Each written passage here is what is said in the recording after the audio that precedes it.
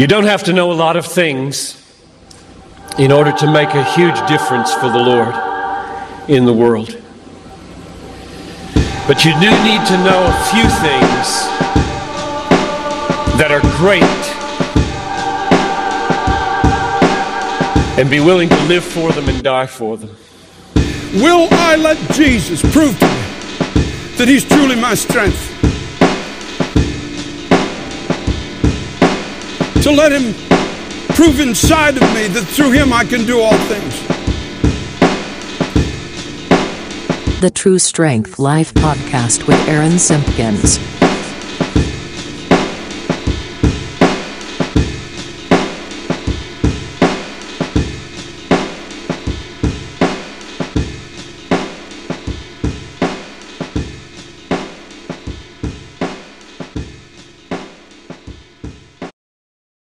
Check out TrueStrengthApparel.com for clothing you'll love with a message you can trust.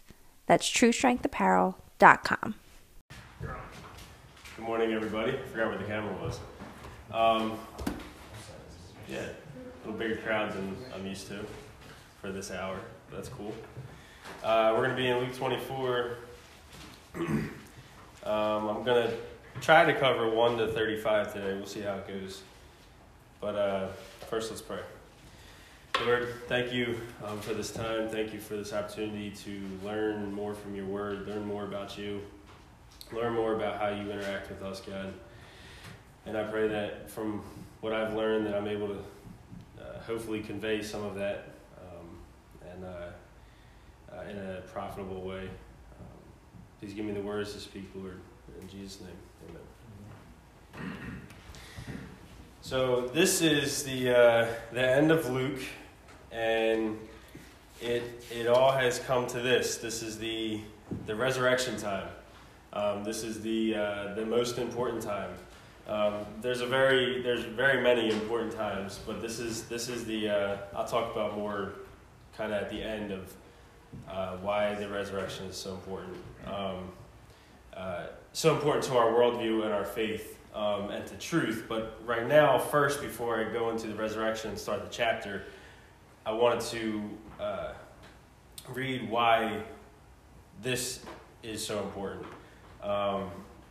And it kind of all is wrapped up and covered in 1 Corinthians 15, which is that really famous resurrection chapter by Paul. But in this section, 1 Corinthians 15, 12 to 19, he really covers and clearly makes, the argument and the statement that why this is a big deal, why it's important, why it matters so much, and if it didn't happen, then also why that matters. So, verse 12, now if Christ is being preached as raised from the dead, how can some of you say there is no resurrection of the dead? But if there is no resurrection of the dead, then not even Christ has been raised. And if Christ has not been raised, then our preaching is futile and your faith is empty. Also, we are found to be false witnesses about God, because we have testified against God that he raised Christ from the dead, when in reality he did not raise him, if indeed the dead are not raised. For if the dead are not raised, then not even Christ has been raised. And if Christ has not been raised, your faith is useless, you are still in your sins. Furthermore, those who have fallen asleep in Christ have also perished. For if only in this life we have hope in Christ, we should be pitied more than anyone. So, I guess to simplify that, he's am I not on? Maybe not. You're on now. I'm on now? Sorry. Okay. I'm just going to keep going. So to simplify that, he's making the argument. I've talked about this before in other lessons, but so I keep it brief. But the idea that in the Bible itself, in other words, in our faith's holy scriptures, because every worldview, every faith, major faith, has a holy scripture that they consider holy, or text, but none of them has this that the Bible has. None of them has something inside of it that says if this one historical fact did not happen, then forget the rest. We're to be pitied. It doesn't matter. So that's a big deal. No other holy text of any other religion hinges all of their faith and all of their teachings on one historical fact being true or not true. So that's why it's a big deal that Paul says this in 1 Corinthians 15. And so it's a big deal that this is true or not. So now let's go to Luke 24. In my typical fashion, I'll read 1 to 35, and then we'll go back to it. We'll go back through it. On the first day of the week, very early in the morning, they came to the tomb, bringing the spices they had prepared. They found the stone rolled away from the tomb. They went in, but did not find the body of the Lord Jesus. While they were perplexed about this, suddenly 2 men stood by them in dazzling clothes. So the women were terrified and bowed down to the ground. "Why are you looking for the living among the dead?" asked the men. "He is not there, but he has been resurrected. Remember how he spoke to you when he was still in Galilee, saying, 'The Son of Man must be betrayed into the hands of sinful men, be crucified, and rise on the 3rd day.' And they remembered his words. Returning from the tomb, they reported all these things to the 11 and to all the rest. Mary Magdalene, Joanna, Mary the mother of James, and the other women with them were telling the apostles these things. But these words seemed like nonsense to them, and they did not believe the women. Peter, however, got up and ran to the tomb. When he stooped to look in, he saw only the linen cloths. So he went home amazed at what had happened. Now that same day, 2 of them were on their way to a village called Emmaus. Does anybody know how to say that correctly? Emmaus? I was looking it up, and I, for some reason, couldn't figure out how to say it right. It's right next to Bethlehem in the Lehigh Valley. Okay. Emmaus. All right, so I'll run with that. That same day, 2 of them were on their way to a village called Emmaus, which was about 7 miles from Jerusalem. Together they were discussing everything that had taken place, and while they were discussing and arguing, Jesus himself came near and began to walk along with them. But they were prevented from recognizing him. Then he asked them, "What is this dispute that you're having with each other as you are walking?" And they stopped walking and looked discouraged. The one named Cleopas answered him, Are you the only visitor in Jerusalem who doesn't know the things that happen there in these days?" "What things?" he asked them. So they said to him, "The things concerning Jesus the Nazarene, who was a prophet, powerful in action and speech, before God and all the people, and how our chief priests and leaders handed him over to be sentenced to death, and they crucified him. But we were hoping that he was the one who was about to redeem Israel. Besides all this, it's the 3rd day since these things happened. Moreover, some women from our group astounded us. They arrived early at the tomb, and when they didn't find his body, they came and reported that they had seen a vision of angels who said he was alive. Some of those who were with us went to the tomb and found it just as the women had said, but they didn't see him." He said to them, "How unwise and slow you are to believe in your hearts all that the prophets have spoken. Didn't the Messiah have to suffer these things and enter into his glory?" Then beginning with Moses and all the prophets, he interpreted for them the things concerning himself in all the scriptures. They came near the village where they were going, and he gave the impression that he was going farther. But they urged him, "Stay with us, because it's almost evening, and now the day is almost over." So he went in to stay with them. It was as he reclined at the table with them that he took the bread, blessed and broke it, and gave it to them. Then their eyes were opened, and they recognized him, but he disappeared from their sight. So they said to each other, "Weren't our hearts ablaze within us while he was talking with us on the road and explaining the scriptures to us?" That very hour they got up and returned to Jerusalem. They found the 11 and those with them gathered together, who said, "The Lord has certainly been raised and has appeared to Simon." Then they began to describe what had happened on the road and how he was made known to them in the breaking of the bread. Need a drink.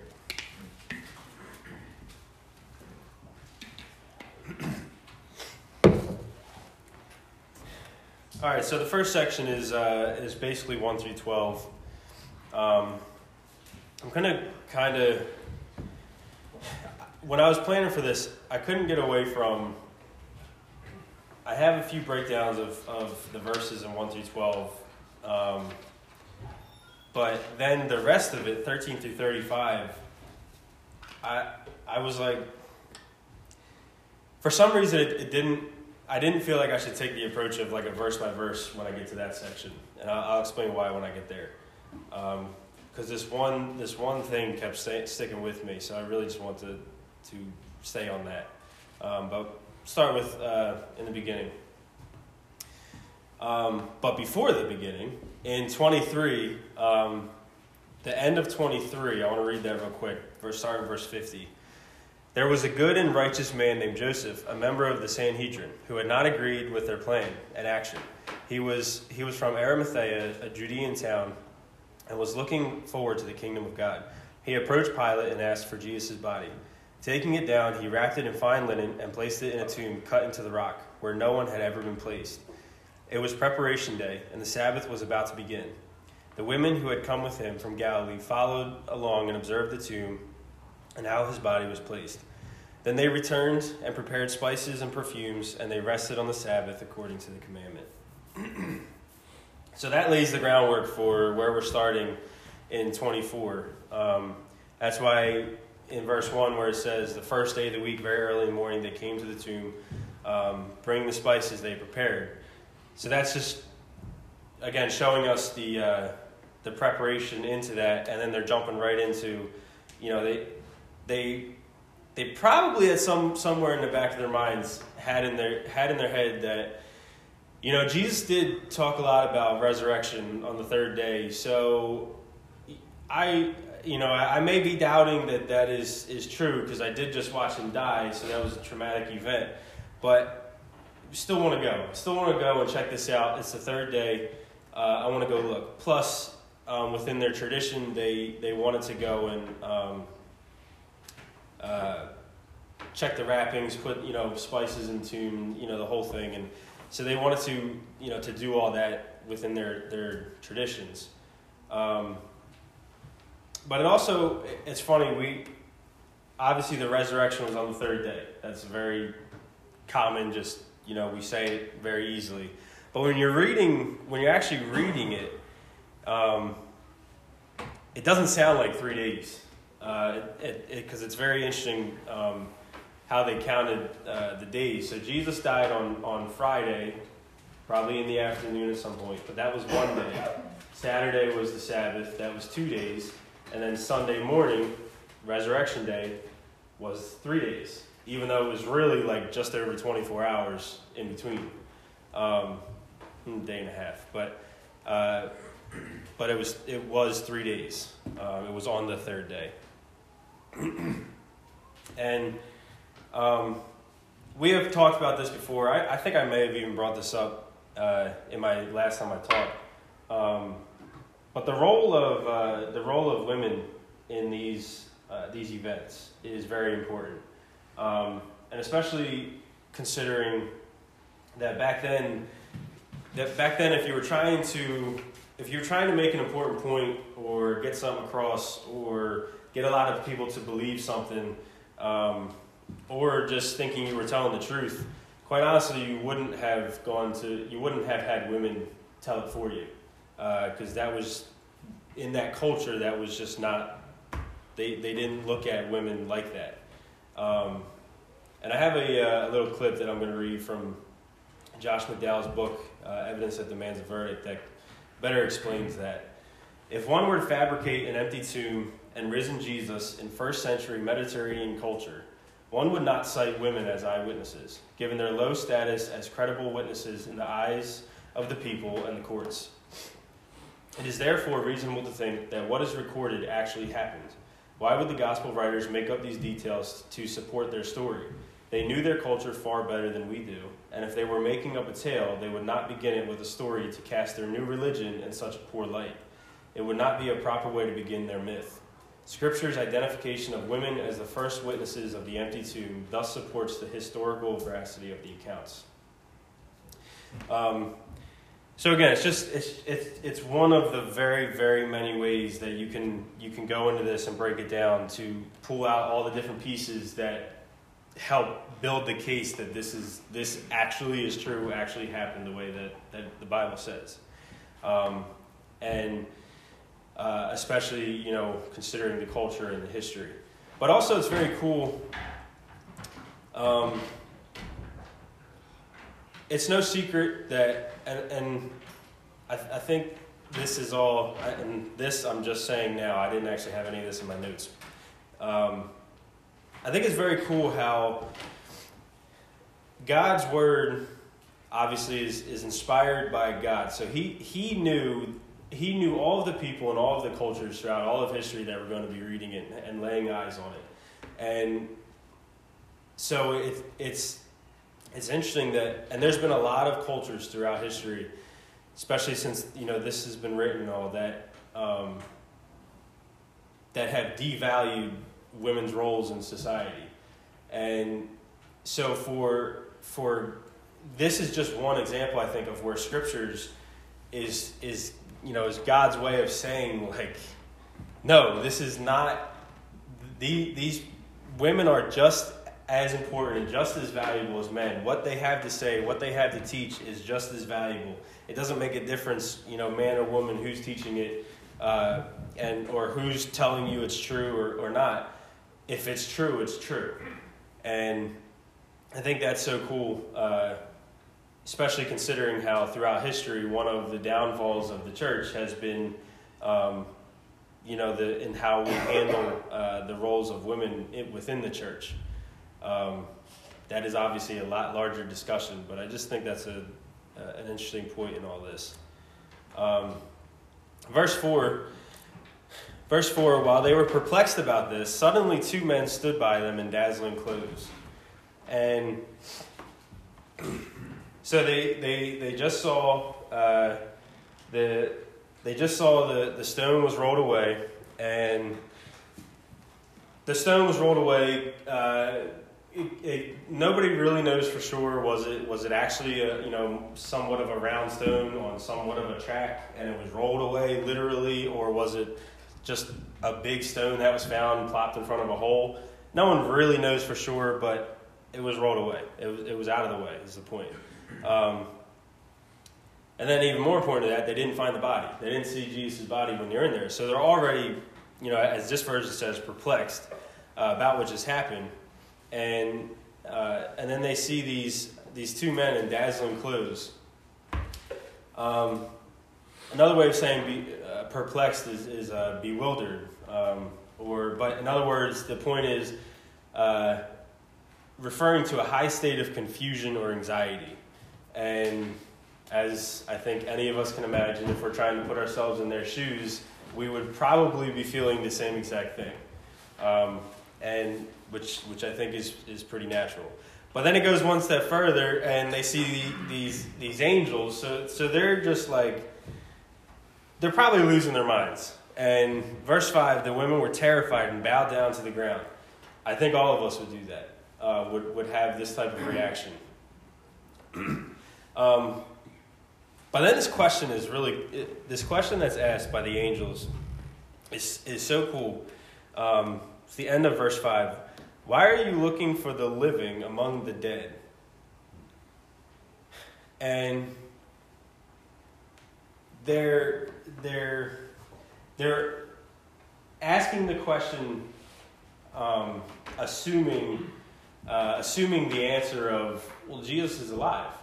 Why are you? This was his tomb. A tomb is where a dead body goes, but he's alive. So why are you here? What?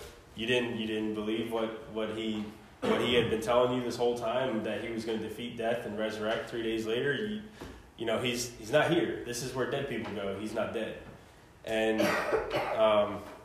so I thought, I think that was kind of cool, because it one had to be very encouraging, because they're hearing these angels say he's not dead.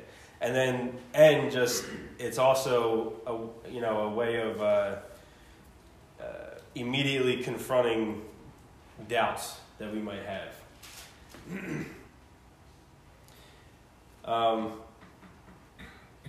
So I'm gonna jump to verse 11. But these words seemed like nonsense to them, and they did not believe the women. So, leading up to this is talking about the women had run back, and they came back to tell all the rest of the disciples and other followers of Jesus. And the first response, again, a lot of this probably has to do with the culture. The first response was, "That's nonsense. I don't believe you." But then Peter, verse 12, Peter, however, got up and ran to the tomb. When he stooped to look in, he saw only the linen cloths. So he went home amazed at what happened.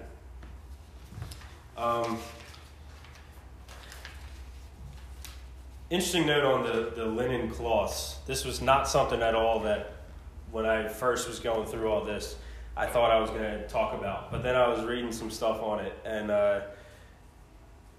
some people think the linen cloths laying there could be a big deal because they could have been in the same exact position as if they were wrapped on his body. So, he was wrapped up, his body was wrapped up, and then he just disappeared, but they were still in the same exact way, just laying there flat as if they were on him. The point being why that is important, if that was the case, is that completely dismisses any theory of the body was stolen, because there's no way that robbers could have put those linen cloths back together like that, the way that they were on his body, and make it look that neat as if he was still there, but he wasn't. There's no way that's possible. That was just something that I picked up on reading what some other people had to say about it. I thought that was interesting. Now, and this is kind of where I'm going to jump around a little bit. This section 13 to 35, it goes to a different scene, and it's following two Jesus followers, and then Jesus comes up and starts talking to them as they're traveling on the road. First of all, can you even imagine that? Like, just think about that for a second. Now, at that point, they didn't know it was him, because their eyes had not been opened yet, but that's so cool, and it gets even cooler in verse 27. But it's a really cool picture of God walking with us, no matter what we're going through. And imagine what these guys are going through right now. They're followers of Jesus. So right now they had just, it was literally like, it was 2 days ago that they had just watched him die a gruesome death and be tortured and be crucified and then be taken away because it was known that his body was dead.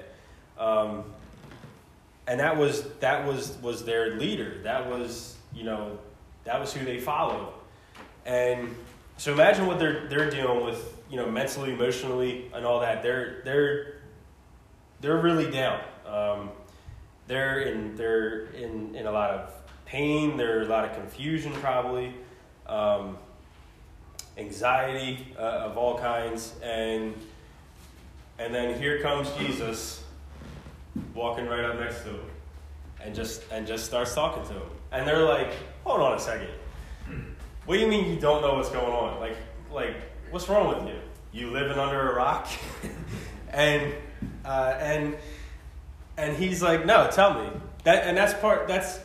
That's not Jesus obviously not knowing what's going on, but that's Jesus wanting them to explain back. No, you tell me what's going on, because you saw all the events and you also think you know how things are going, so you tell me, and then he's probably also thinking like, you tell me what you're thinking, and then I'll tell you how you're wrong. Go ahead. I was just thinking, with prayer, we're not praying to a God who doesn't know what's going on, but so many times he wants to hear what we think, what's going on in our life. Yeah. So same thing here. So Yeah. you said, it's not that Jesus didn't know what was going on, but he wanted to hear where these guys were. It's almost exactly. He wanted them to say it. Yeah. Yeah. Yeah, because when you say it yourself, it's also when you say it yourself, it's you also realizing where you are, where your heart is, and where your mind is. And good. I was gonna say, does it make it like more? Is there a significance, or does it make it more like real or more aware from saying it out loud? Because if God like knows us and everybody, why would He need us to say it out loud? I guess is my question. Well, If you already know our thoughts in our minds, right? Like, I guess. Sometimes just you realize how silly you sound. I don't know. Like, Yeah. When you say, you're like, oh, Right, wow, that's what I mean. I really think that? yeah, That's that's silly. what I'm saying. Well, I think it's more for our benefit rather than Yeah. His benefit. Yeah. Aaron? Yeah. You know, obviously they're downcast, and that's exactly where we would be every day were it not for the resurrection. Yeah. But the reason that they are is because they didn't believe. Mm-hmm. So they are, you know, kicking stones because they did not believe what Jesus said. Yeah. And He meets them right there in the middle of all that doubt and unbelief. Yep. You know, it isn't like clean up and, you know, come talk to me, right? Heads down, and I'm not believing what He said, you know, because the circumstances look different, and He meets them right there. Just come as you are. Yeah. Yeah. And yeah, and that point actually brings me the other part of this that I want to talk to. First of all, to wrap all that up, what we basically already said, Jesus walks with us no matter where we are, what we're going through. He's always there, and He always knows, and He's always going through it with us. Now, then there's also this moment, like I said, where He's gonna have them explain what was going on, and then He's gonna basically tell them how they were wrong, or how they were, you know, why were you doubtful?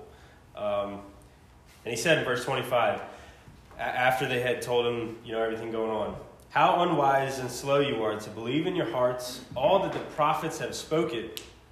Didn't the Messiah have to suffer these things and enter into His glory? So he's bringing back in front of them to their face.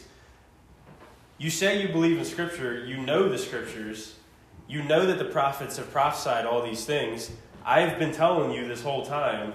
Now again, they didn't know He was Jesus yet, but the Messiah, Jesus, has been telling you this whole time that He had to deal with these events and go through these events, and these events had to happen. Why don't you believe that they're going to happen still?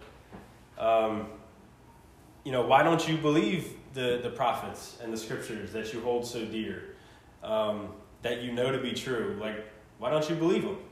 And then 27 is so cool. I think it's so cool because not only is try to put again yourself in these shoes. Not only is Jesus walking with you, but now you get Jesus explaining all of Scripture to him. Just starting with Moses and all the prophets, He interpreted for them the things concerning Himself in all the Scriptures. Like you know, we had a hardcore, you know, Bible teaching yesterday. He's not Jesus. As much as Gordon is great and all of us are, all of us are in our own way, and we all have a lot of experience in this room with the Bible, but none of us are even close to Jesus teaching the Bible. And just that idea is incredible to me. And I already said all that in my notes.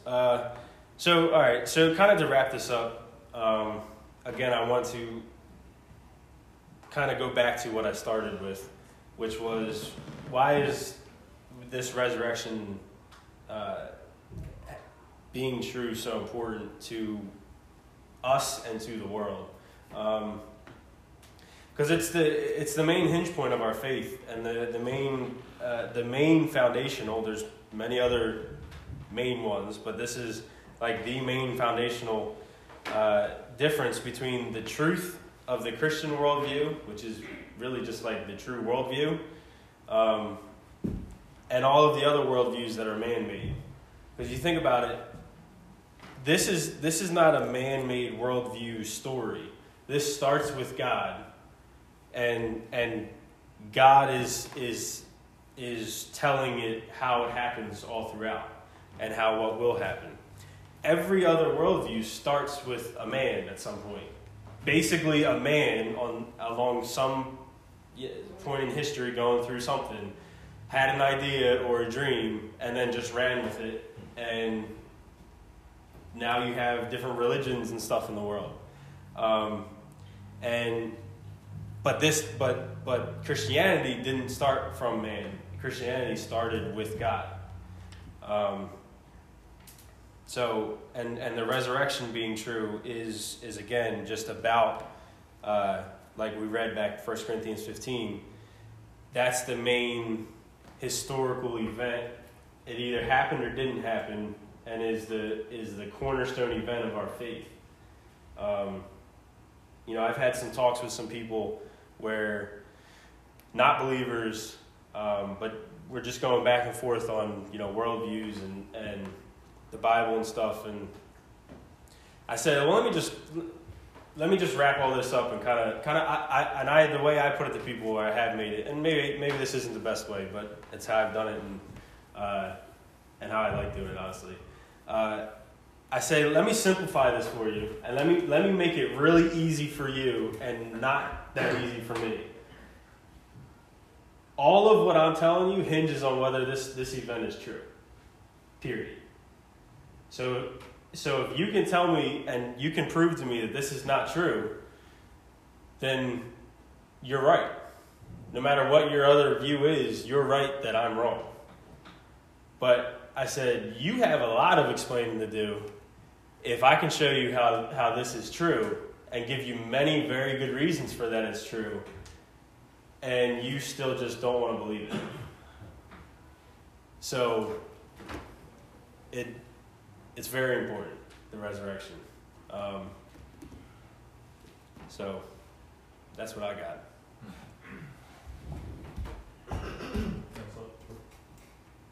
Go ahead. Okay. Well, I was going to say to that last point you made, and even what stuck out to me as Jesus meets them on the roof, is like obviously he didn't have to prevent them from seeing who he was. Immediately they would have been like, okay, you're alive. He could have said I've resurrected, whatever. And I kind of liken that to if we're evangelizing, a lot of times we just kind of just throw a general statement out there Jesus died for your sins. And people are supposed to understand that. And I think that, even to the last one you made, the amount of time that it takes to invest in somebody's life and to walk them through, whether it's breaking down their worldview or just really helping them understand what the gospel is. Because I think sometimes we're just impatient, and I don't think we want to get in the messiness of people's lives. And the amount of time that takes to invest and to walk them through understanding what that is, and that's what Jesus did here, with breaking down all the scriptures, and then basically allowing them to break the bread, open their eyes. Yeah. Now you get it, kind of thing, Yep. Relationship. Yeah.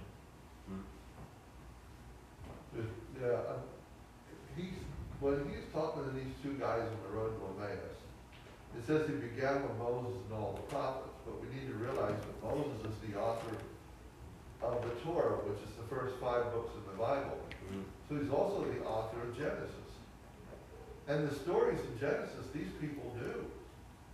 So when he began back there, he began to show them how Isaac was a picture of Jesus, how Joseph was a picture of Jesus, and he began to show them portraits of Christ in Genesis. And that book did more to define my faith than I think any other book I've ever read. It was required reading in Bible school, but it's like nobody could have made this up. Nobody could have shown, how those stories are so matching what really happened with Christ. And it was just, written years, thousands years apart. But he started with what they knew and opened up the scriptures to them. That's so cool. Just that thought. First thing that came to mind is exactly the same thing. Imagine him starting out with Adam. You know, like it must have just absolutely blown their mind for him. Well, listen, you know, let's start out with Adam, and here's how this ties, and it must have been an incredible sermon. Yeah. And it only took until dinner time. That was good. Yeah. Good point. That's funny. Anything else? Gary, did you pray? Lord, we thank you for the time that we have to gather here together and just to hear your words, Lord, coming from Aaron. We thank you for all the work that Aaron put into it, Lord, and just pray that our hearts, our minds are open and they continue to stay that way, Lord, for the rest of church today. And just again, thank you for this time that we have in you, Lord. It's in your name we pray. Amen.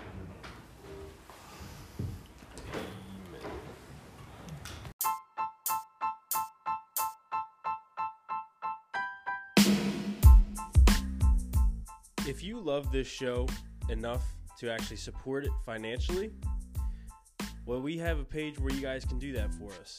That's at patreon.com/truestrengthlife. Again, that's patreon.com/truestrengthlife, where you can become a Patreon to the True Strength Life podcast. See our goals we have on there that we want to reach for creating better content for you guys. We greatly appreciate you. God bless.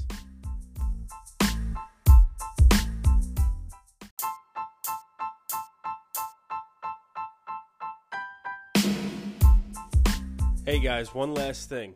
You can do me a huge favor by going and rating this podcast on whatever platform you're listening, especially Apple Podcasts, because ratings have the most to do with pushing you up the charts, getting people more exposed to your name and your podcast, and hopefully bringing more listeners.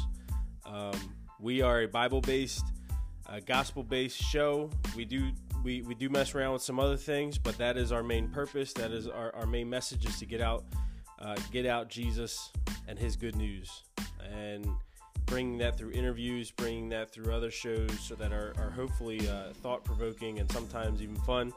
And anyway, the best way you can help us, the simplest, easiest way you can help us, is by rating the show. Please rate the show, especially if you're on the Apple platform, and we greatly appreciate it. Thank you.